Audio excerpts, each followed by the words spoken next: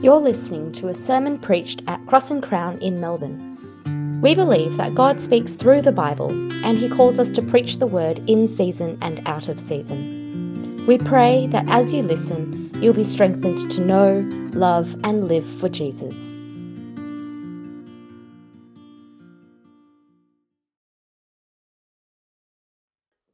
The Bible reading today will be taken from Genesis 1, verses 1 to 31, and I'll be reading from the Christian Standard Bible, which implies that all other Bibles are not the standard ones. Genesis 1. In the beginning, God created the heavens and the earth. Now the earth was formless and empty. Darkness covered the surface of the watery depths, and the Spirit of God was hovering over the surface of the waters. Then God said, "Let there be light," and there was light. God saw that the light was good, and God separated the light from the darkness. God called the light day, and the darkness He called night. There was an evening, and there was a morning, one day. Then God said, "Let there be an expanse between the waters, separating water from water." So God made the expanse and separated the water under the expanse from the water above the expanse. And it was so. God called the expanse sky. Evening came, and then morning, the second day. Then God said, "Let the water under the sky be gathered into one place, and let the dry land appear." And it was so. God called the dry land earth, and gathering the water He called seas. And God saw that it was good. Then God said, "Let the earth produce vegetation, seed-bearing plants, and fruit trees on the earth, bearing fruit with seed in it according to their kinds." And it was so.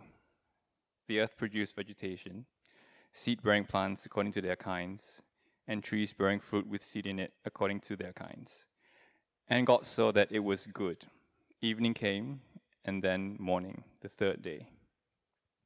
Then God said, "Let there be lights in the expanse of the sky to separate the day from the night. They will serve as signs for seasons and for days and years. There will be lights in the expanse of the sky to provide light on the earth." And it was so. God made the two great lights, the greater light to rule over the day, and the lesser light to rule over the night, as well as the stars. God placed them in the expanse of the sky to provide light on the earth, to rule the day and the night, and to separate light from darkness. And God saw that it was good. Evening came, and then morning, the fourth day. Then God said, "Let the waters swarm with living creatures, and the birds fly above the earth across the expanse of the sky." So God created the large sea creatures and every living creature that moves and swarms in the water, according to their kinds. He also created every winged creature according to its kind, and God saw that it was good. God blessed them. "Be fruitful, multiply, and fill the waters of the seas, and let the birds multiply on earth." Evening came, and then morning, the fifth day. Then God said, "Let the earth produce living creatures according to their kinds, livestock, creatures that crawl, and the wildlife of the earth according to their kinds." And it was so. So God made the wildlife of the earth according to their kinds, the livestock according to their kinds, and all the creatures that crawl on the ground according to their kinds. And God saw that it was good. Then God said, "Let us make man in our image, according to our likeness. They will rule the fish of the sea, the birds of the sky, the livestock, the whole earth, and the creatures that crawl on the earth." So God created man in His own image. He created him in the image of God. He created them male and female. God blessed them, and God said to them, "Be fruitful, multiply, fill the earth, and subdue it. Rule the fish of the sea, the birds of the sky, and every creature that crawls on earth." God also said, "Look, I've given you every seed-bearing plant on the surface of the entire earth, and every tree whose fruit contains seed. This will be food for you, for all the wildlife of the earth, for every bird of the sky, and for every creature that crawls on the earth, everything having the breath of life in it. I have given every green plant for food." And it was so. God saw that God saw all that he made, and it was very good indeed. Evening came, and then morning, the sixth day.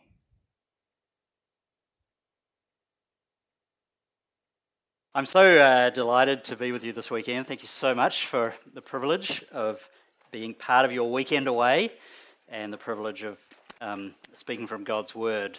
One or two of you already said you're looking forward to going deep into God's Word. Well, you're going to be very disappointed because we're not going to go deep, we're going to go wide into God's Word. Instead of digging deeply into a few passages, we're just going to do the whole Bible. So get ready. All 66 books are in front of us. We're going to go for it.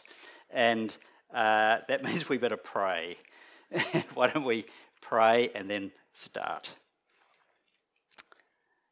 Lord God, thank you so much that we can be here together. And we pray that this weekend would build friendships and relationships, that it would be a time of fun and enjoyment together, enjoying your world and all the lovely things you give us. But above all, we pray that we would enjoy you, our God, and enjoy your word.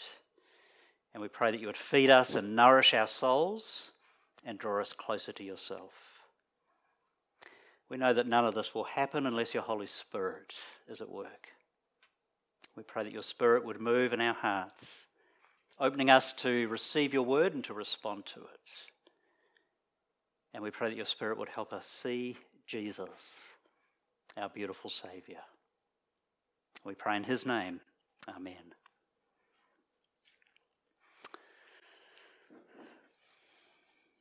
All right, that is the theme in front of us, Living Scripture's Story. Over the years, I've flown into a bunch of different countries. Maybe you have as well.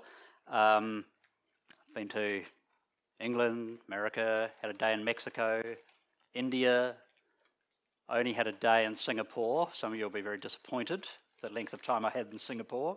When I go into a country, there are these lovely people who welcome you, customs officials, and they ask questions, which I always find very sweet of them, really. They want to know some stuff about me. And so they ask, why I'm visiting and how long I'm going to stay and what I do for a job. So all these nice, polite questions. But of course, at the end of that, they know something about me, but they don't know me.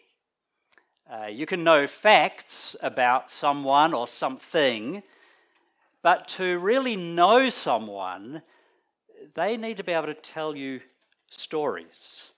If those officials that so kindly welcomed me into their country wanted to know me, they'd need to give me time to tell stories about where I grew up and what I'm passionate about and what I love doing, and tell stories about my family and my work and my life. It's as we tell stories that we get to know someone. This weekend, many of you I don't know at all, and when we talk, hopefully we'll tell some stories about who we are in order to get to know each other. And in the same way, it's the stories of the Bible that help us really understand not only the Bible, but understand God. If we want to get to know people, we get to know them from their stories, and if we want to get to know God, we get to know him from his story. The Bible is full of stories. About 2/3 of the Bible is narrative, the genre of narrative. You could say narrative is God's favorite genre. It's his favorite way of revealing himself. But the Bible is not just a collection of lots of individual stories, each of which has a moral. That's so often how stories work. There's a nice story and it has a moral lesson, and if you understand the story, then you're meant to apply the lesson to your life to become a better person. I don't know if you know of Aesop's fables. When I was a kid, we would sit by the open fire in Christchurch on a cold winter's night, and my dad would read from Aesop's fables. And the most famous of Aesop's fables is the story of the hare and the tortoise. And you know that, hopefully you know that story. And there's a moral, isn't there? Like slow and steady wins the day. And many people read the Bible like that. Lots of different individual stories, almost like fables, each with a moral lesson.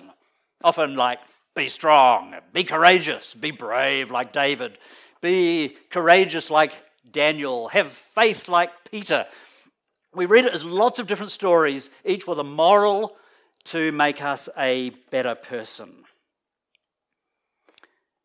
But that is not how the Bible works. The Bible is not a collection of stories. The Bible is one story, one great story, the entire Bible from Genesis to Revelation. That is, from the Garden of Eden, to the Garden City in Revelation 22. From creation to recreation, the entire narrative of Scripture is one story. And that one story of the Bible is not mainly moral lessons for you to become a better person. It gives us something far better than a bunch of moral lessons. It's about something far bigger and far more wonderful. So what is it? I want us to begin by thinking about the Bible's one great story. We'll think about what that story does. And then we'll embark on looking at 6 stages in the story of the Bible, 6 great acts in the drama of redemption. Let's begin with the Bible's one great story. I think there are 4 brilliant things that the one entire story of the Bible does. The first thing is that the Bible's story enables us to know God. That's the main thing, not moral lessons, not you doing this, that, and the other thing. The main thing about the Bible's one overarching narrative is that it's a narrative that will reveal God.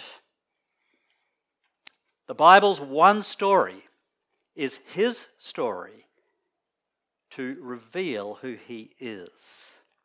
Now have a look at this statement. This is from the Westminster Larger Catechism, one of the great statements of faith from the church in the 17th century. Look what it says there. God is a spirit, in and of Himself, infinite in being, glory, blessedness, and perfection. All sufficient, eternal, unchangeable, incomprehensible, everywhere present, almighty, knowing all things, most wise, most holy, most just, most merciful and gracious, long-suffering and abundant in goodness and truth. That's quite a statement, isn't it? How do we know that?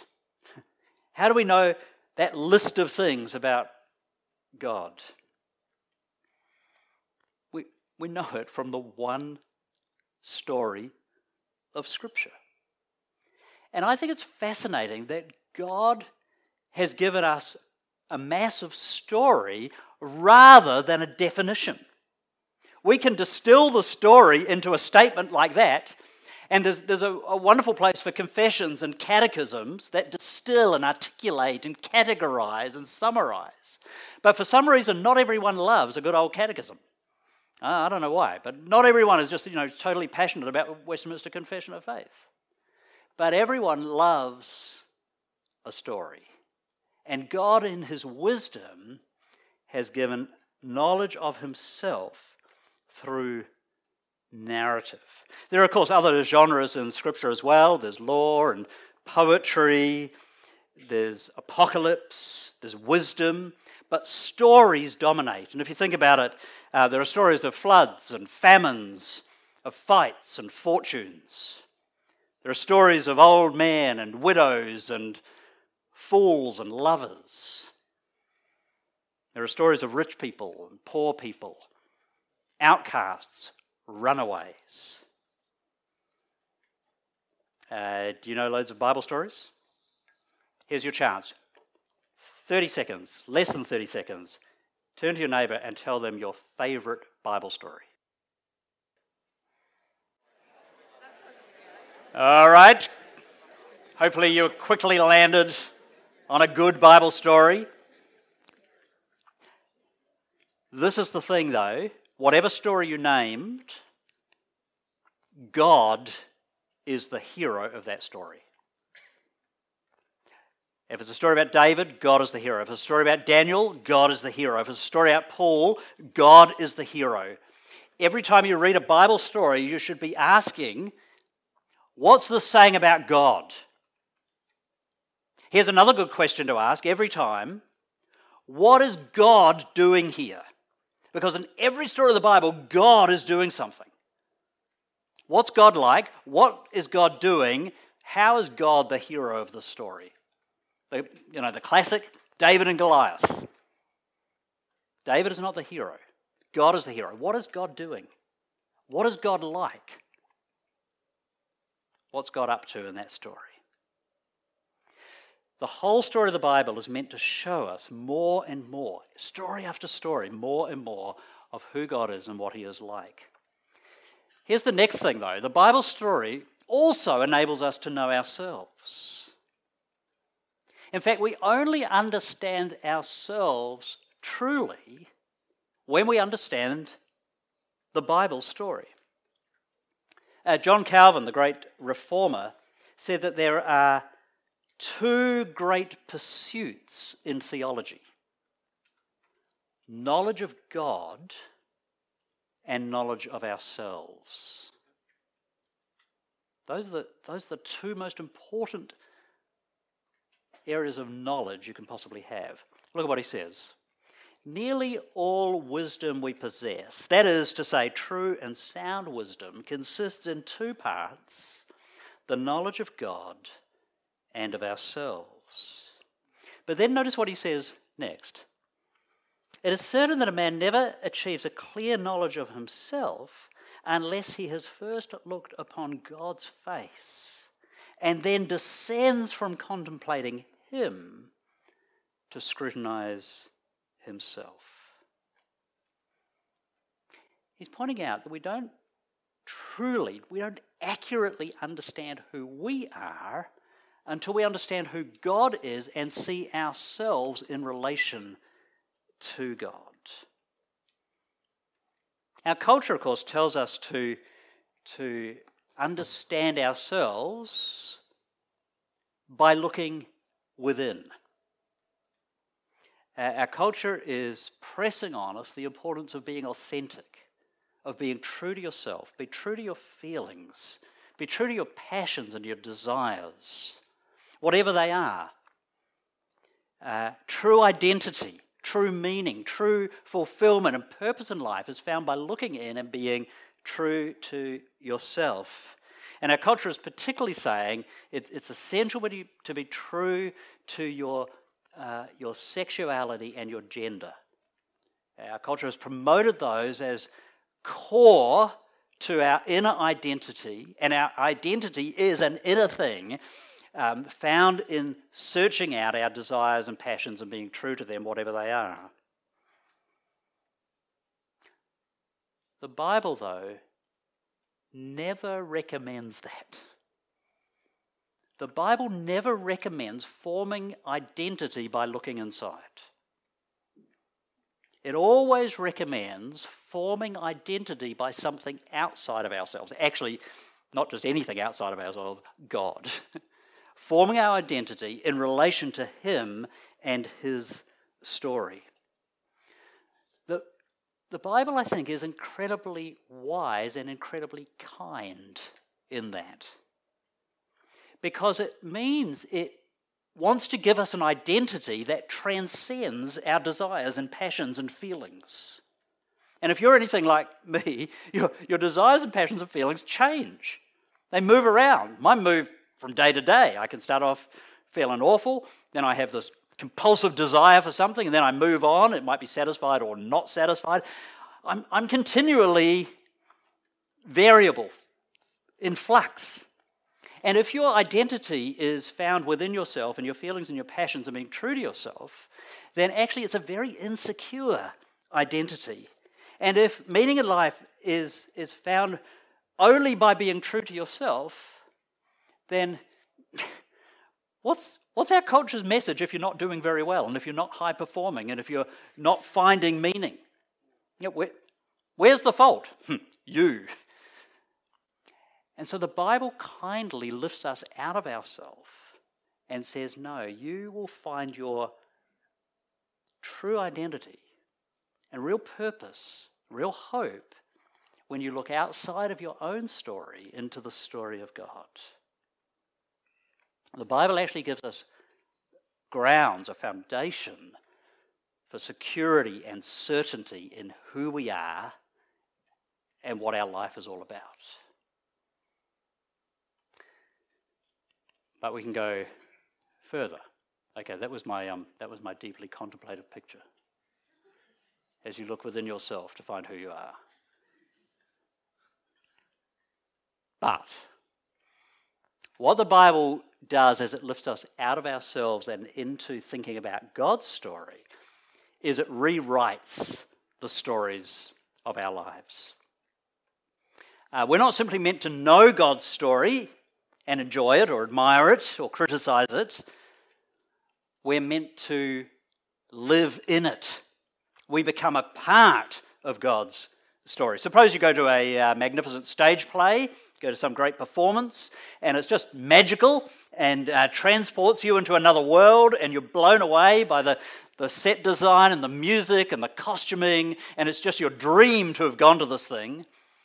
You go home and you dream about it, and you love it and you want to see it again and again. That's one thing. But it's altogether another thing if after the performance you're mingling in the foyer and the director somehow finds his way to you and taps you on the shoulder and says, tomorrow night I want you up on stage. Whew, that's insane. Like, that doesn't happen, does it? That would be another experience altogether.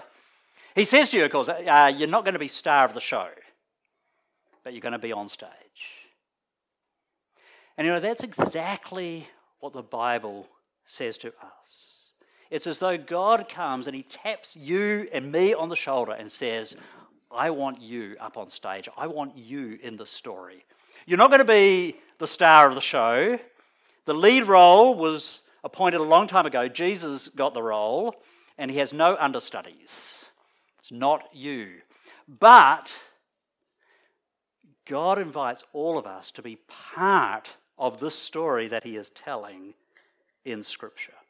And that means our lives, when we come to know Jesus, our lives get caught up into a much bigger story than they are otherwise a part of.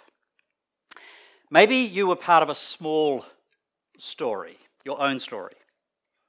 For many people it goes like this. It's the story of hopefully having a fun childhood, finishing school, getting an amazing ATAR, getting into a good uni course, getting good grades, getting a good job so that you can have plenty of money, get married, have kids, travel, stress out, work harder and harder, make more money, eventually retire, do more travel, because now you've got the money and the time to travel, go into aged care, die, push daisies forever.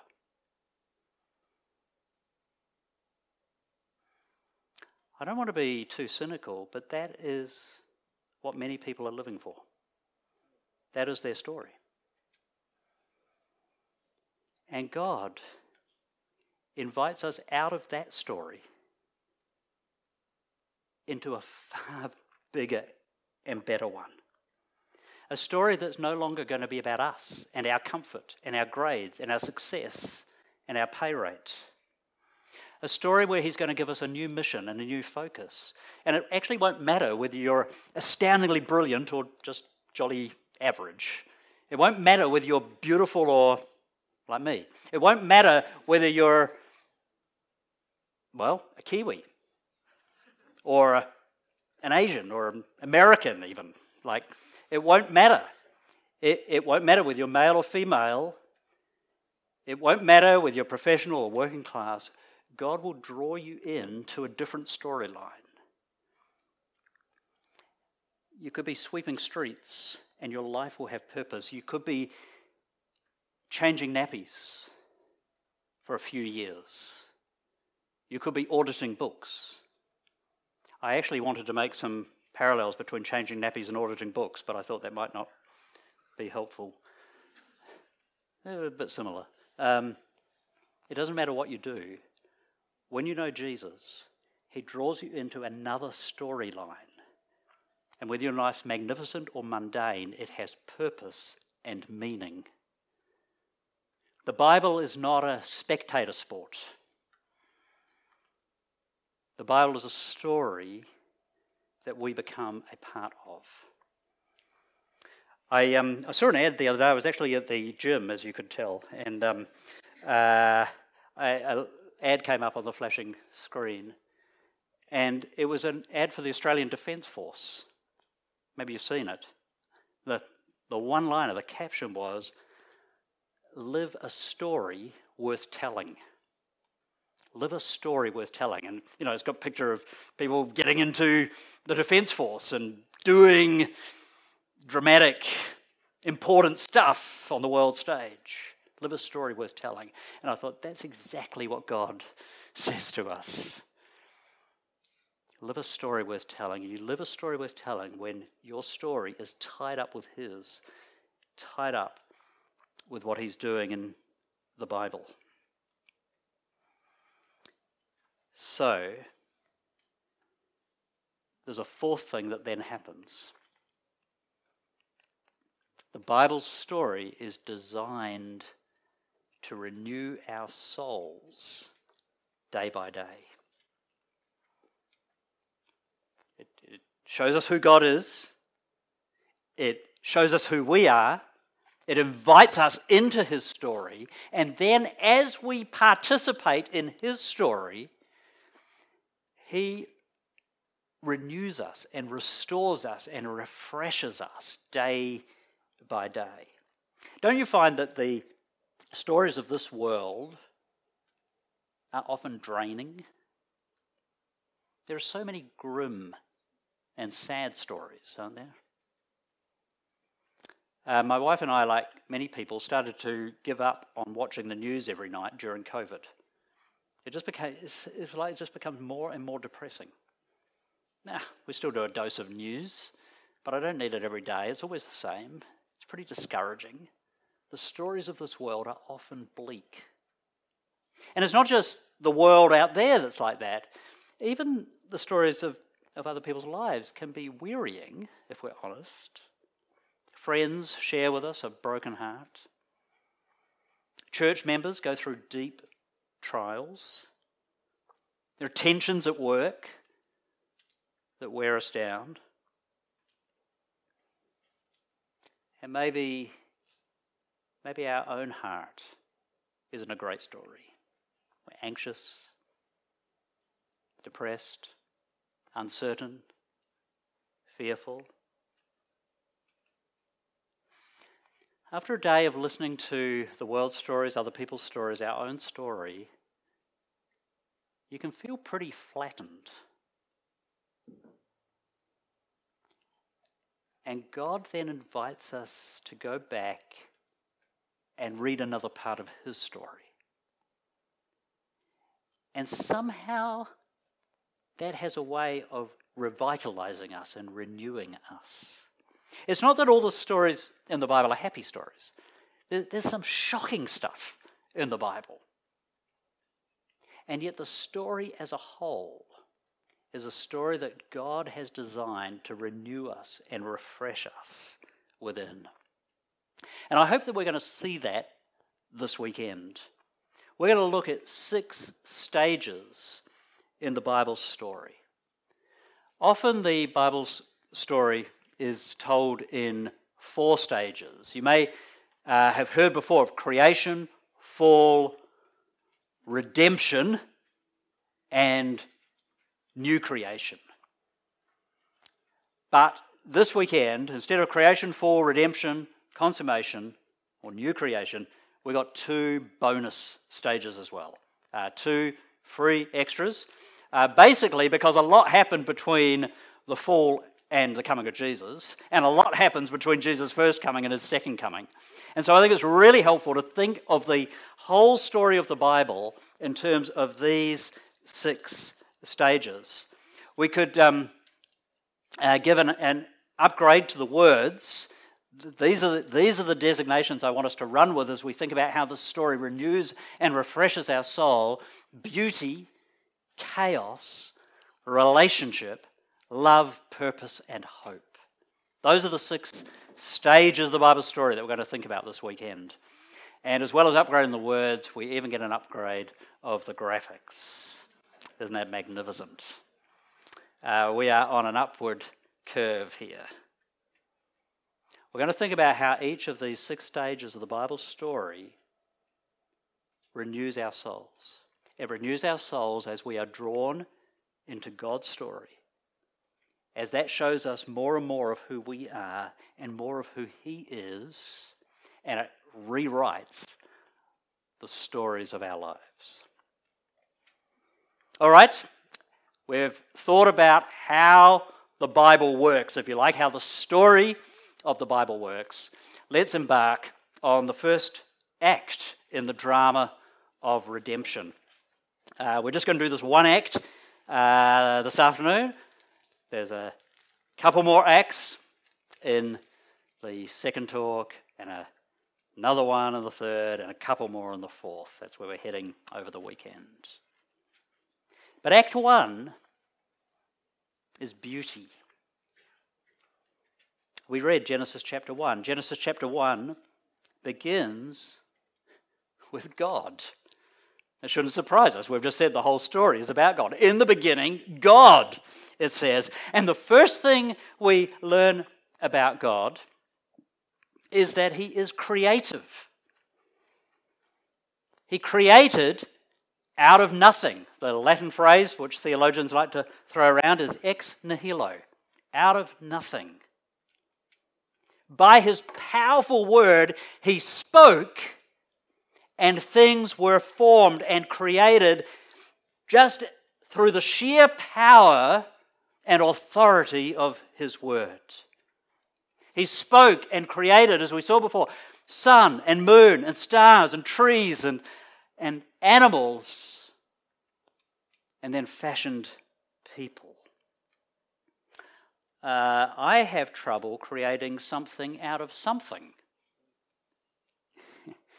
Who can comprehend the power of being able to create something out of nothing by the sheer power and authority of your voice? How cool would that be? Let there be an essay. And behold, there was an essay. And it was HD. Let there be a kitchen renovation. And behold, there was a kitchen renovation, and it was very good. Oh, magnificent. That's what God did. He spoke, and things came into being. What He created was vast. We read He created the heavens and the earth, and then He filled them. Heavens and earth, that is, He created the entire universe, which scientists now tell us is some 100 to 200 billion galaxies. That's insanely large. Each of which has hundreds of billions of stars. And stars aren't exactly little. The sun is quite hot. And it's not one of the bigger ones around. To be honest, what God created is quite excessive. Like, it's just over the top, isn't it?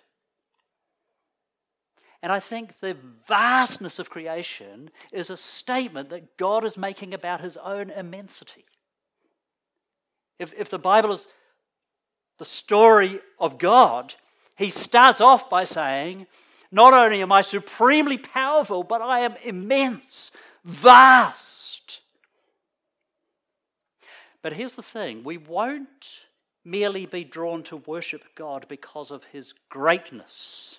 In fact, when something is great, it might drive us away rather than draw us near. Think of a prowling lion. That's a great beast and terrifying. I'm not drawn near to a prowling lion. Jonathan Edwards said, our greatest need is not to see God's greatness, but God's goodness. If you know that lion is Aslan out of Narnia, it's altogether a different story, isn't it? You know that powerful beast is good.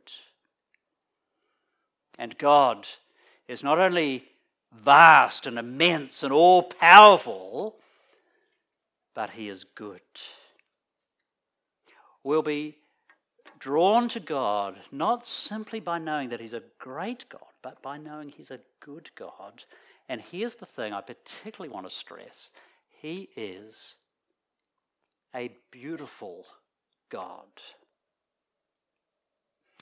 God points to his own beauty in the beauty of creation.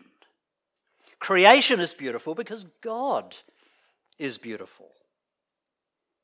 The days of creation speak of design and symmetry and order.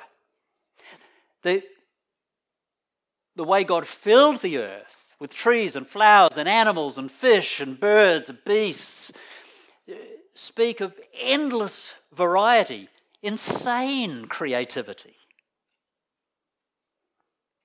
He placed the first human beings in a garden, not in a detention centre. When he gave them food to sustain their bodies, he gave them exotic fruits and beautiful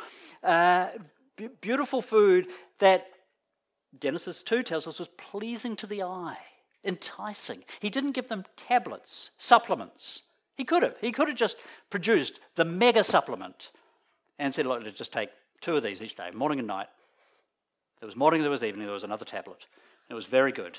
He could have done that, but he didn't. God is not merely utilitarian. He tells Adam and Eve to reproduce. But he doesn't give them a test tube in a laboratory. You can do it in a test tube in a laboratory. I can't, but some people can.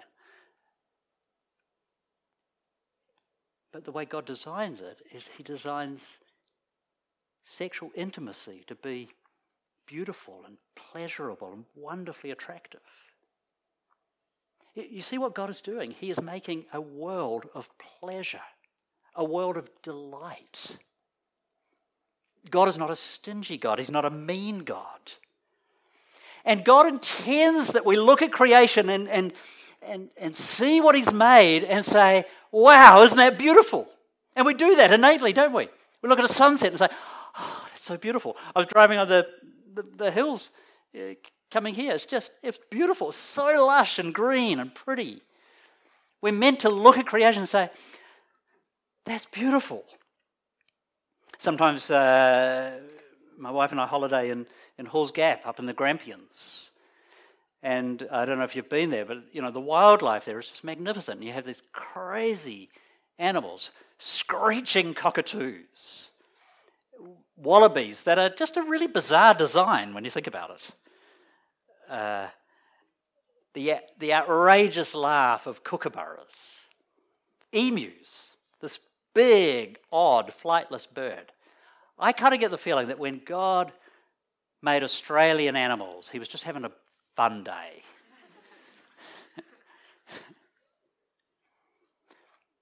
And God looked at all that he'd made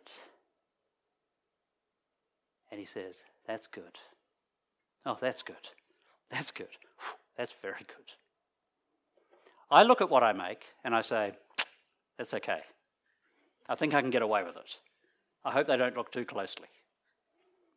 Everything I make is flawed. Everything God made was very good. As people made in God's image, we then are hardwired for beauty. I said God writes us into his story. He made us part of his story right from the very beginning, and part of that means he has put in our hearts an insatiable desire for beauty. Think of the human obsession with beautiful people and beautiful places. Just endless magazines and TV shows about those two things alone. Beautiful faces, beautiful places, and beautiful everything else. Beautiful food, beautiful houses, beautiful gardens, beautiful this, that, and the other thing. And that's good. We're meant to enjoy beauty. Enjoy creation. Take time to look and smell and see. Enjoy warm sunshine and autumn colours and spring growth. Enjoy the wonder of human beings, because humans were created as the pinnacle of creation. They're like God's masterpiece. There's nothing like a human being.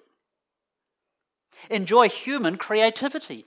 God, making us in his own image, has made people remarkably creative. We can't make stuff out of nothing, but we can make stuff out of stuff. And some people make good stuff. Enjoy beautiful architecture, wonderful music. Enjoy good coffee. One of God's great gifts to mankind. Enjoy photography. Enjoy artworks. Enjoy great literature. God has made people in his own image and they produce amazing things. But it's not enough to enjoy the beauty of creation. The beauty of creation is intended to point us to the beauty of God. He's using physical beauty to point us to spiritual beauty. You know the idea of moral and spiritual beauty. Certainly we're used to appreciating physical beauty, but I think all of us understand the idea of there being beautiful actions, beautiful values. A little while ago, my wife and I had a night out in Melbourne, and so I thought I'd take her out for a meal, maybe somewhere a little bit special. So we were queuing up at Macca's in Swanston Street, and a homeless guy came in. And it was one of those awkward moments where everyone starts scrolling their phone and keeping their head down. But there was this young woman, I'm guessing she was 20 or so, and she just quietly went up to this homeless guy, and she took him across to the touch screen, and she tapped in an order, she swiped a card, took the ticket, and gave it to him. And he went and he stood in the queue with the rest of us. And my wife nudged me and said, "Isn't that beautiful?" It was. Love is beautiful.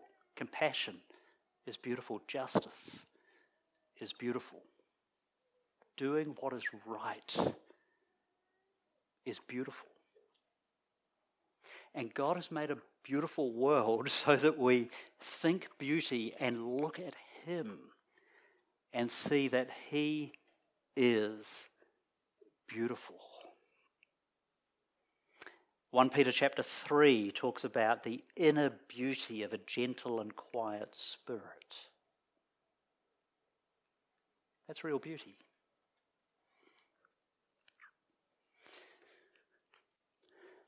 Psalm 96, worship the Lord in the splendor, the beauty of his holiness. His beauty is his absolute purity.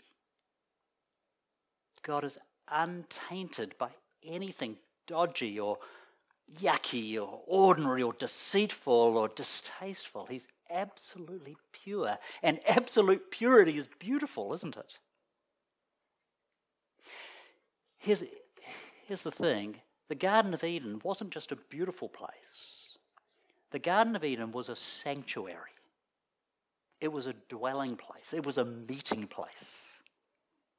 It was a place where the people God had made met with God and served God. It was like a temple.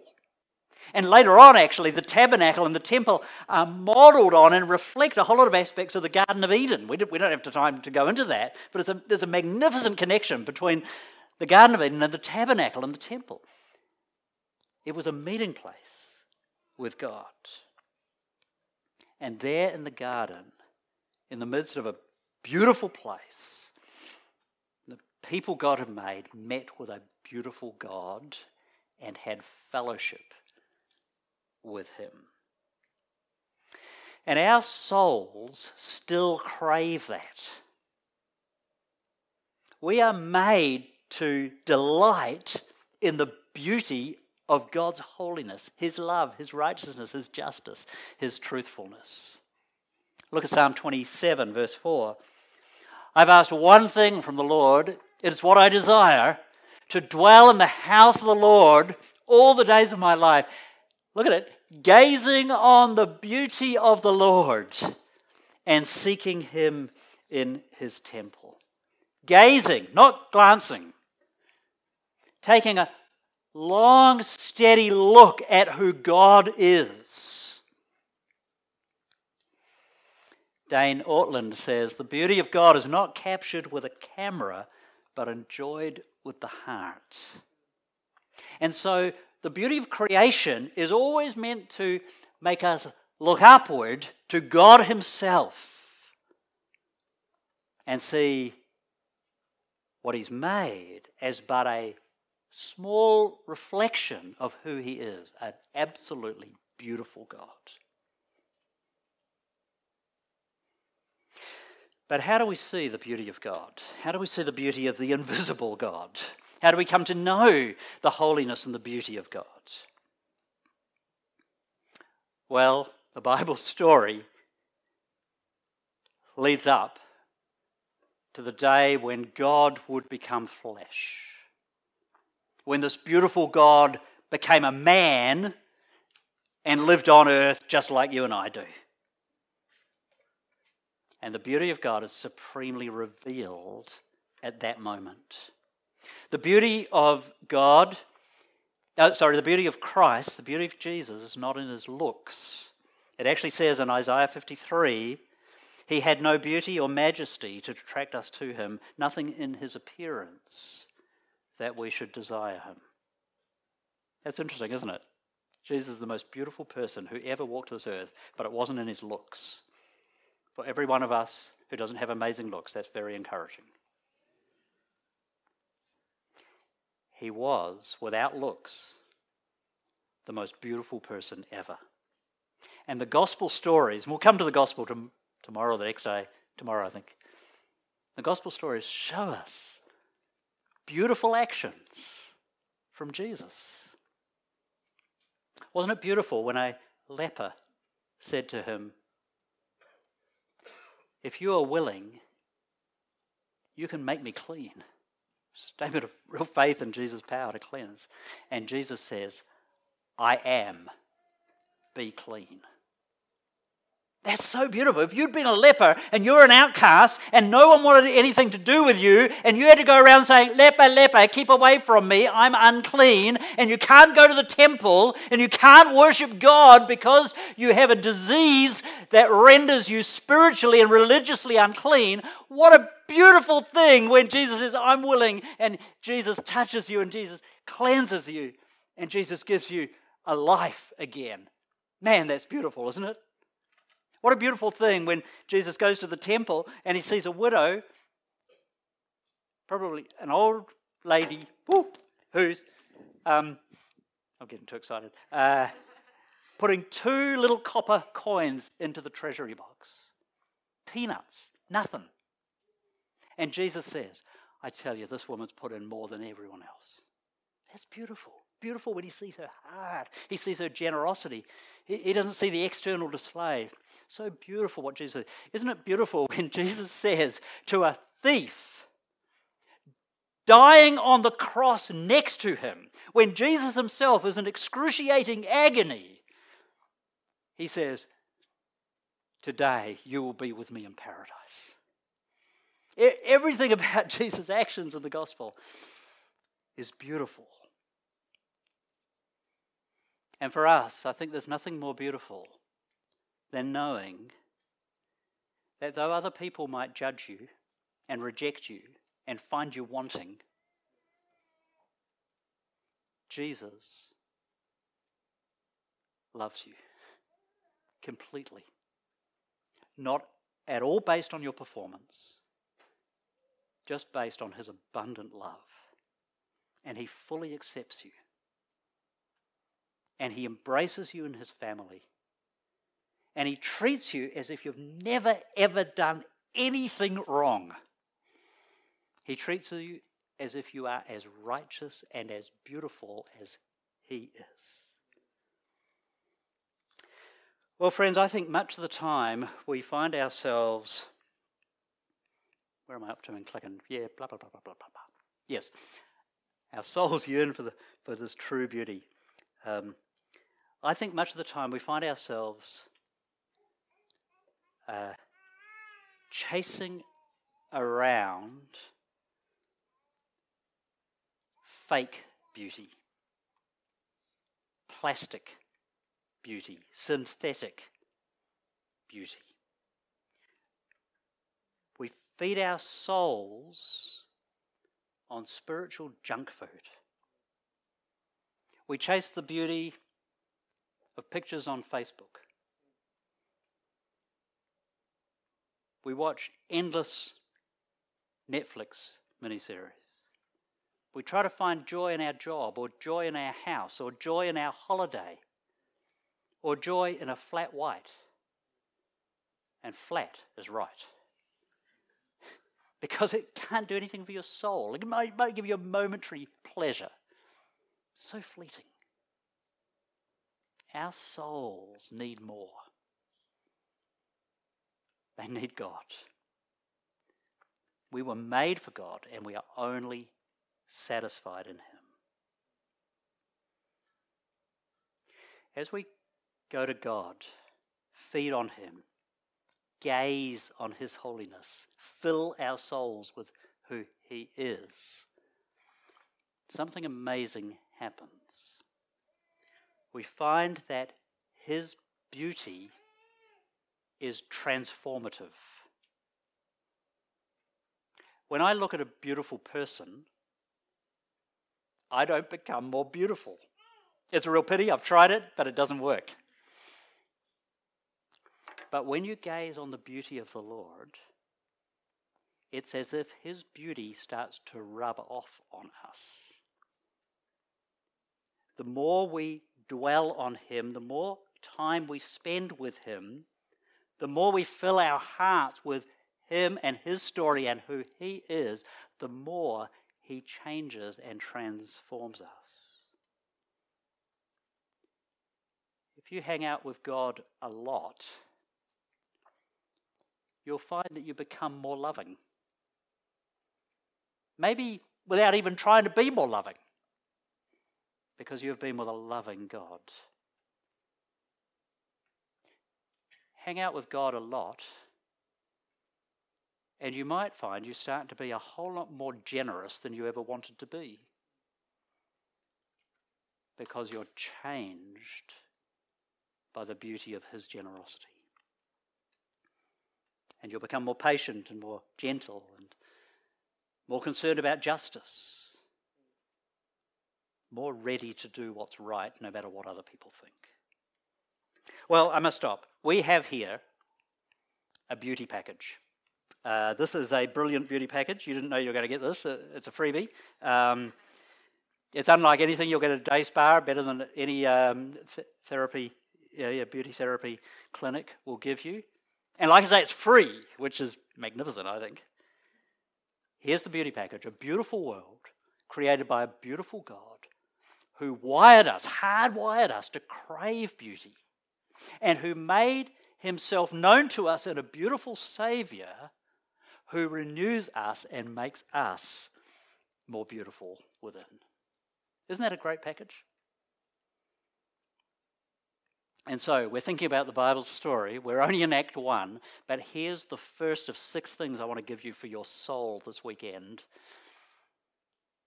Feed your soul on the beauty of God. Feed your soul on the beauty of God. You might have to do 2 things in order to do that. One is you might have to dial down your exposure to fake beauty.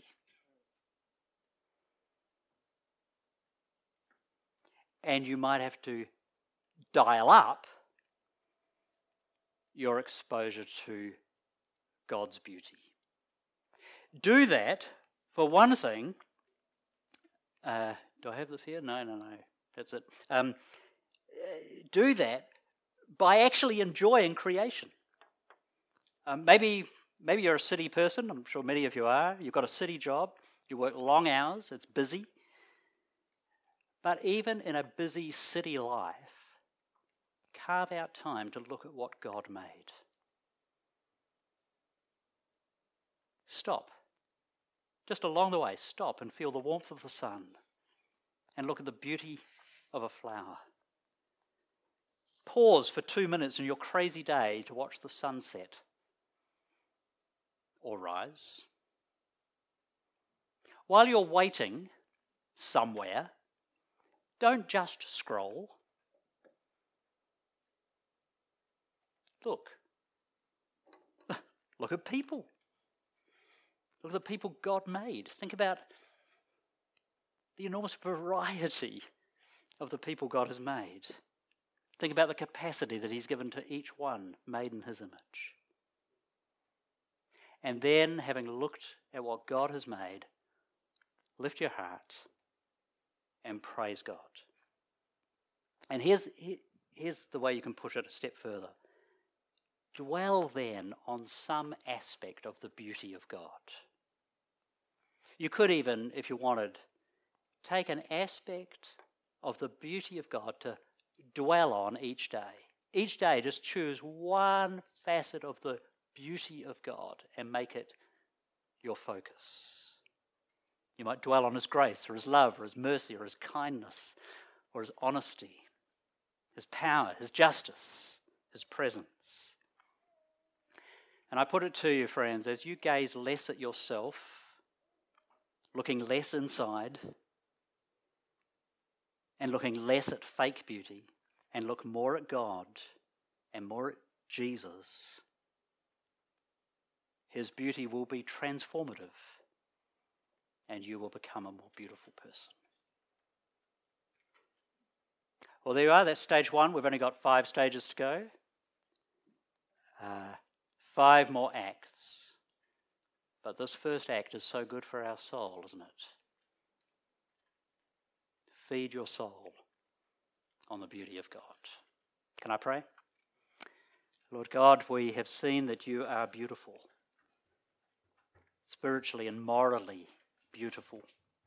And you made a beautiful world so that we would see your beauty.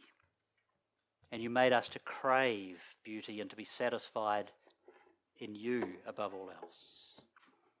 And so please draw our souls away from things that are fake and synthetic and draw us to yourself, that we might gaze on the splendor of your holiness and be satisfied in you. We pray this in Jesus' name. Amen.